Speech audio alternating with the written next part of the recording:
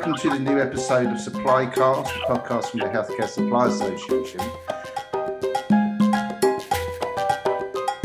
On the programme today is Carl Morlese.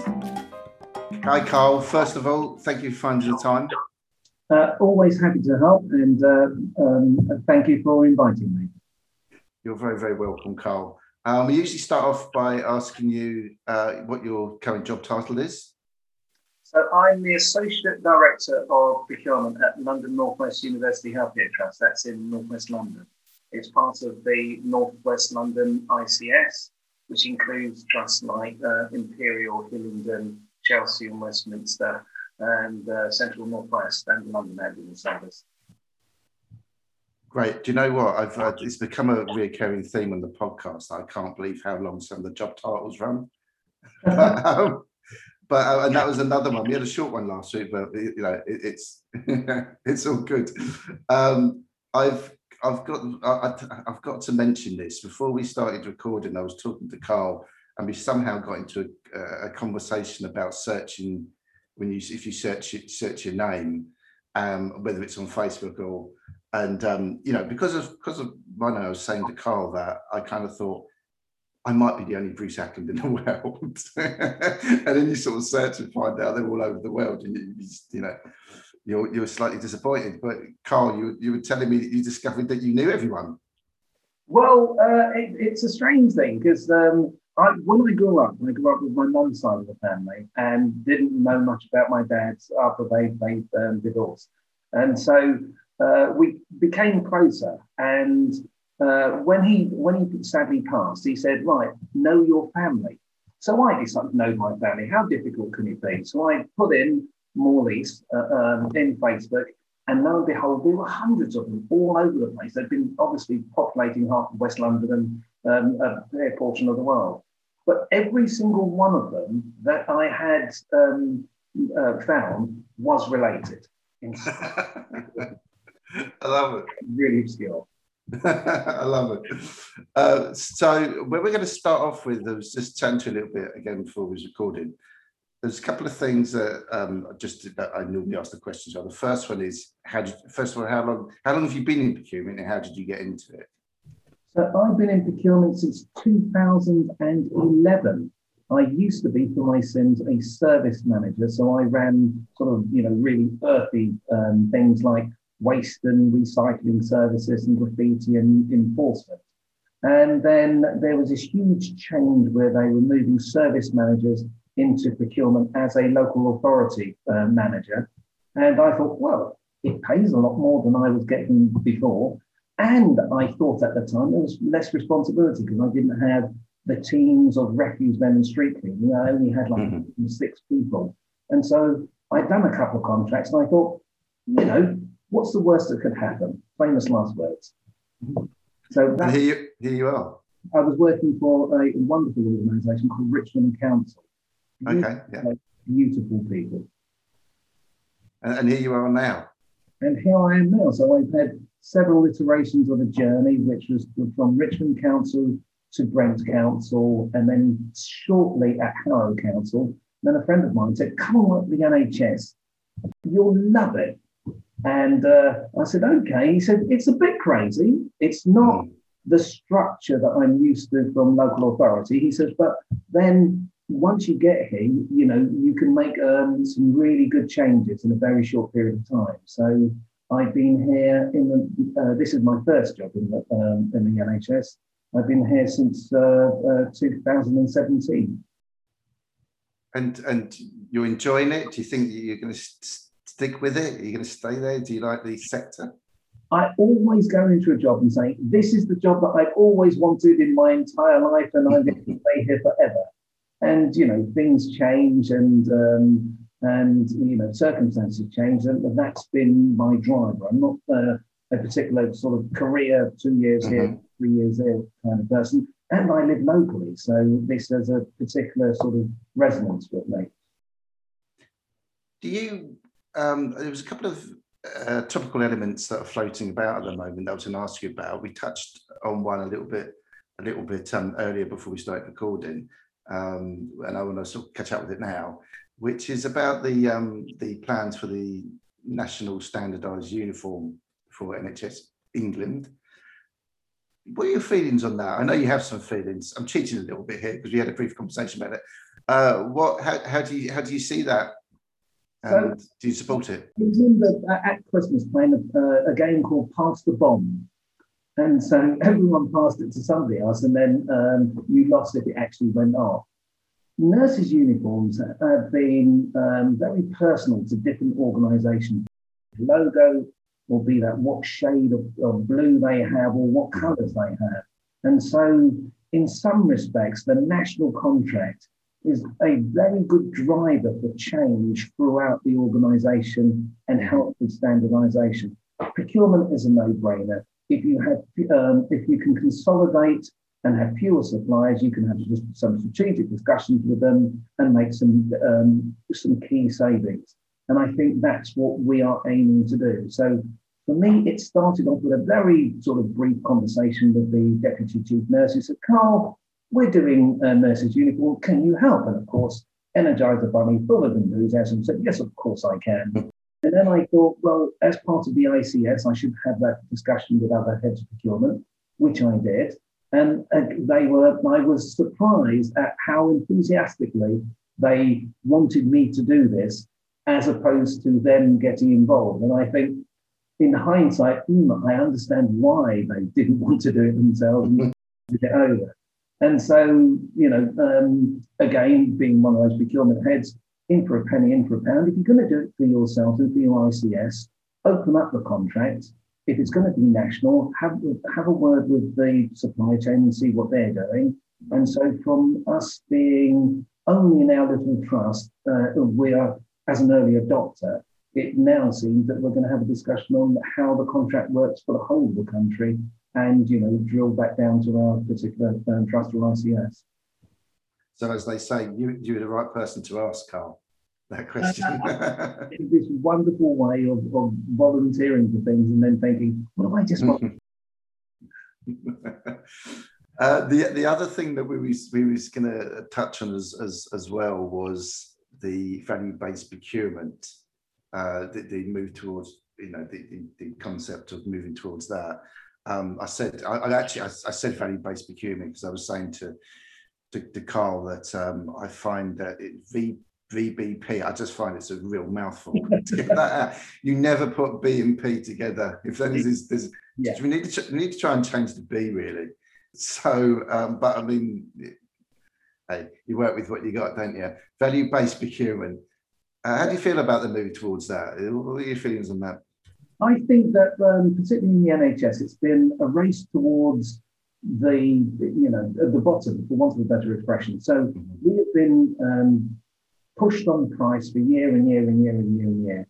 It gets to a point where there is no other avenue for saving, or the avenue for savings is greatly restricted. And then you look at whole life costing of something, or you look at what is the value to your organisation of a particular item. So I think that is a wholly pragmatic way of looking at things. Instead of looking at just price or whether or not it's the best, let's make a strategic assessment of the best product and the best value for your organisation and for the NHS. And I think that it's something that we should be doing, looking at the whole sort of spectrum of what it does, and adding things like carbon footprint and whether or not we're going to add social value into our procurements, etc. So there's a whole sort of area of value that we can add whenever we're doing procurement, which we should really be thinking about looking forward. Seeing as I'm picking your brains a bit here, Carl, the green paper on transforming public procurement. It's another thing that's been in the news a lot. Obviously, we had it announced. People fed back, including the HTSA. They provided a lot of feedback back to it. This week, we've had them return and say that they've picked out central themes around it. What's your broad take of that document and that concept of transforming public procurement? Obviously, kind of in the afterflow of the COVID peaks. It's not only the aftermath of COVID. I think the Green Paper was mainly driven by Brexit and the fact that we no longer have ODU. And so some of those discussions, some of those avenues, open, restricted, etc., will have to inevitably change. And we're restricting the amount of, the Green Paper proposes that we restrict the amount of avenues that we have when we are procuring. I think that the procurement needed to change. It needed to come in line to what, not only what is open and transparent, but also what we voted for when Brexit hit. So it's not just a question of the legality of it, it's also a question of what is fit for purpose for us as a country or us as an organisation. Yes, there are lots of things which will change, and change is often scary, but we've had various situations of legal changes anyway, and so what will be, we will certainly make work. It's interesting because I often, I had a long career in the news prior to somewhat changing, almost a poacher turned gamekeeper type thing I did, because I went from press to kind of communications. But one of the things with news that I'm always fascinated by is, obviously we've been absolutely dominated by COVID for the last year and a bit. You always think to yourself, what would have been on the news if COVID hadn't happened? What would have been, because you've always got to fill it. So what's been bumped out? And I guess one of the main things is Brexit, because everything was Brexit prior to COVID coming. And now we've had an amazing little amount of Brexit. You mentioned Brexit there. How are your feelings about how Brexit's going to affect what you do? Because it's almost a question that doesn't get asked, certainly not much publicly, because everything's dominated by, it's dominated by COVID. I think the only time COVID hasn't been on the front page of the last year and a bit, is the European Super League, virtually. So what are your feelings about Brexit right now? Because it seems to have been kind of passed, such a massive thing. It just seems to have been kind of parked a little bit, doesn't it, while we're all covering COVID?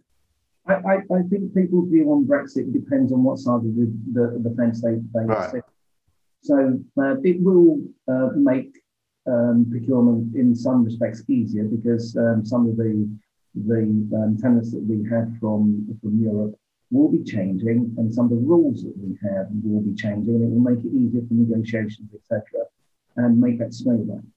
If you're looking at the other side of it, it's going to make it more difficult when we're buying things, for example, MRI scanners from Siemens in Germany coming over here. They're going to be, we've already had times where they've been stopped at the border, where we're paying more VAT, and we're having to do things like vesting certificates, etc. So in summer, it depends what side of the fence you sit on. There will be challenges. There's always challenges whenever there's a change in legislation. But we are professionals, and we make the best, and we move on.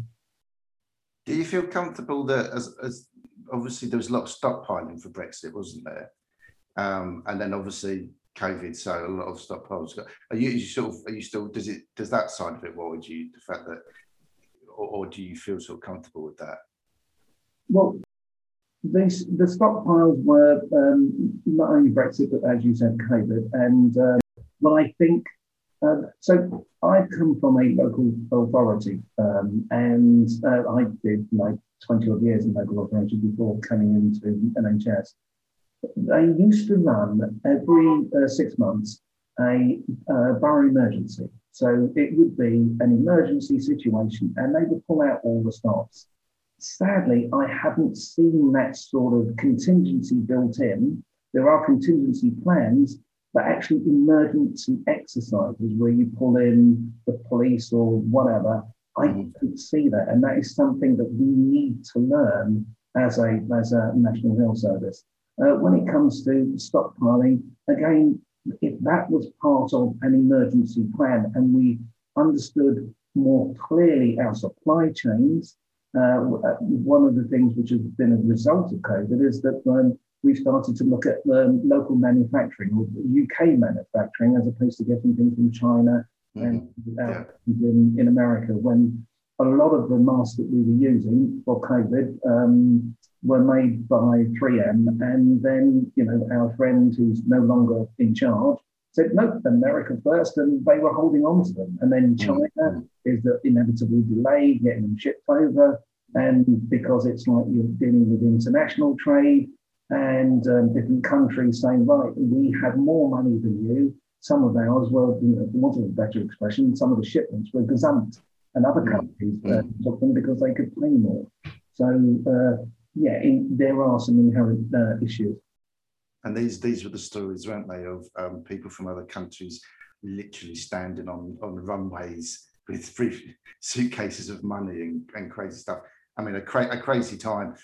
I purposely wanted to, and then this podcast is not, it can get dominated by COVID. I didn't want to go down that chain too much, but it's nice to sort of to touch on it there. Perhaps the only thing I would say about COVID to you, Carl, is how do you feel the situation in terms of COVID is where you are at the moment? Do you feel quite relaxed about it? In the first wave, as you said, it was pandemonium. Let's be brutally honest.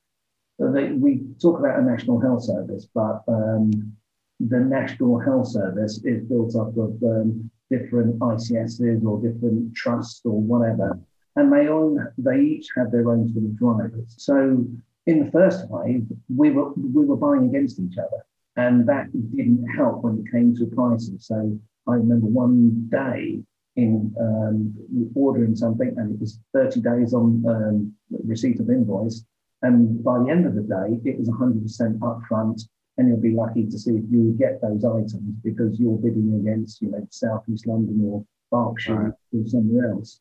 In the second wave, we spent more time talking to each other and collaborating so that we wouldn't be competing against each other and had our own sort of stockpile or our own sort of warehouse and discussed what we were doing as a region. So in the second wave, it was far more comfortable, even though we had far more numbers in hospitals. The amount that we had in London North West went up by 25%.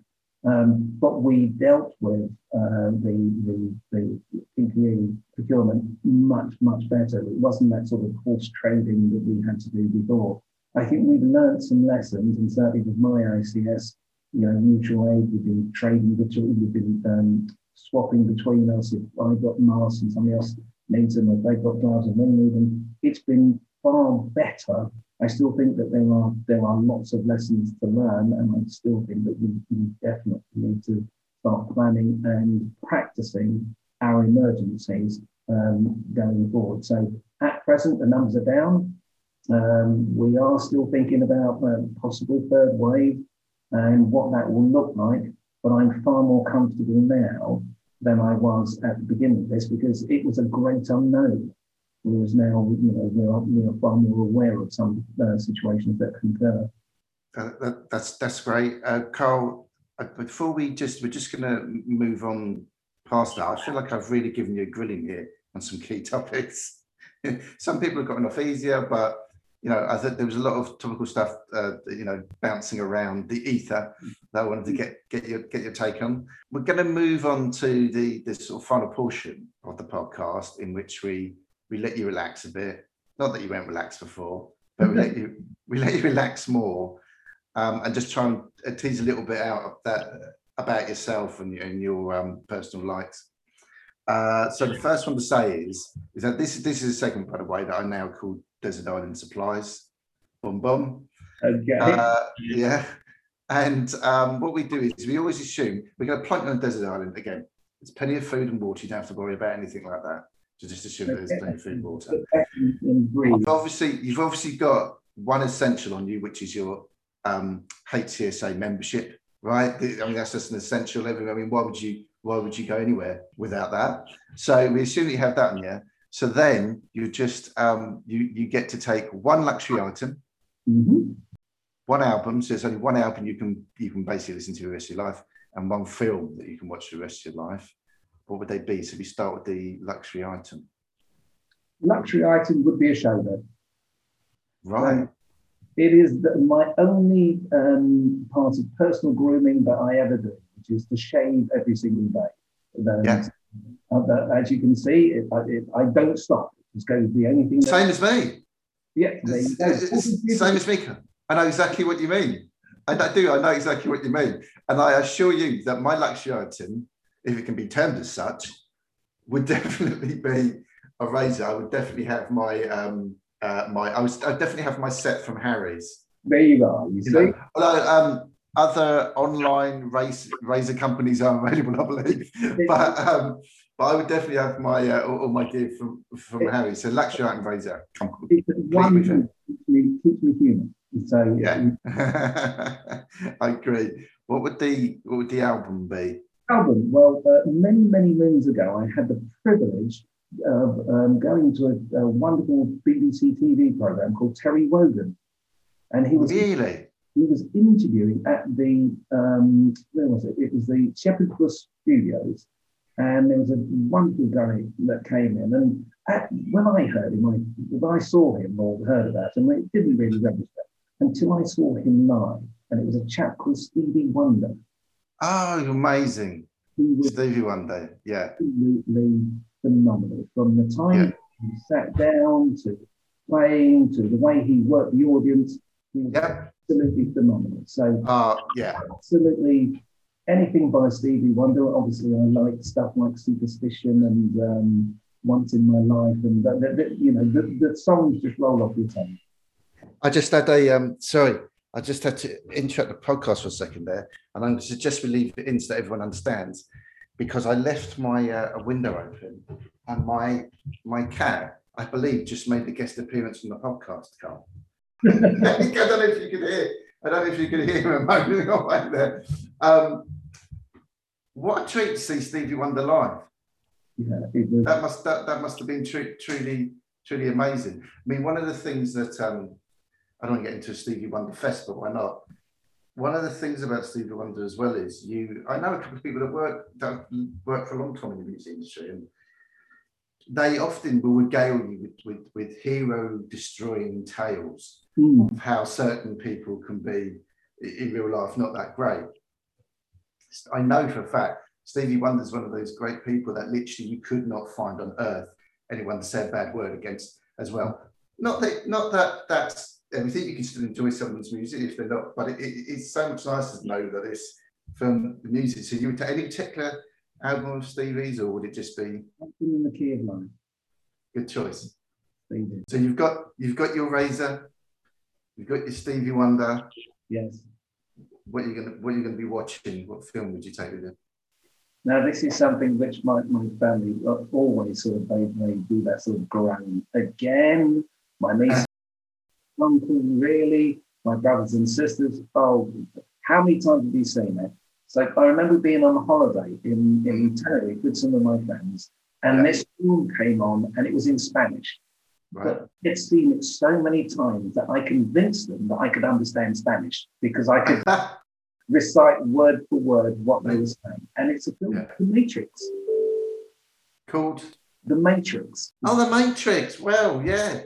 And great movie. I mean, a great movie. They're about to make a new one, aren't they? After so many years. It was just just the whole world is a stage, as Shakespeare would say. Yeah. And what is truly real. Yeah. There was sort of so many sub levels to it about the power of the state.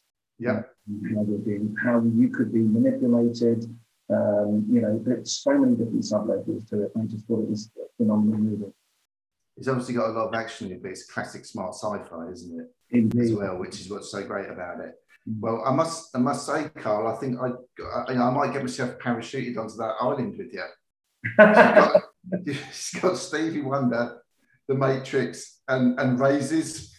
Yeah. I mean I'm there as well. Carl, it's been brilliant talking to you. Thank you very much. I know everyone's so busy. Thank you very much again for finding the time to do it.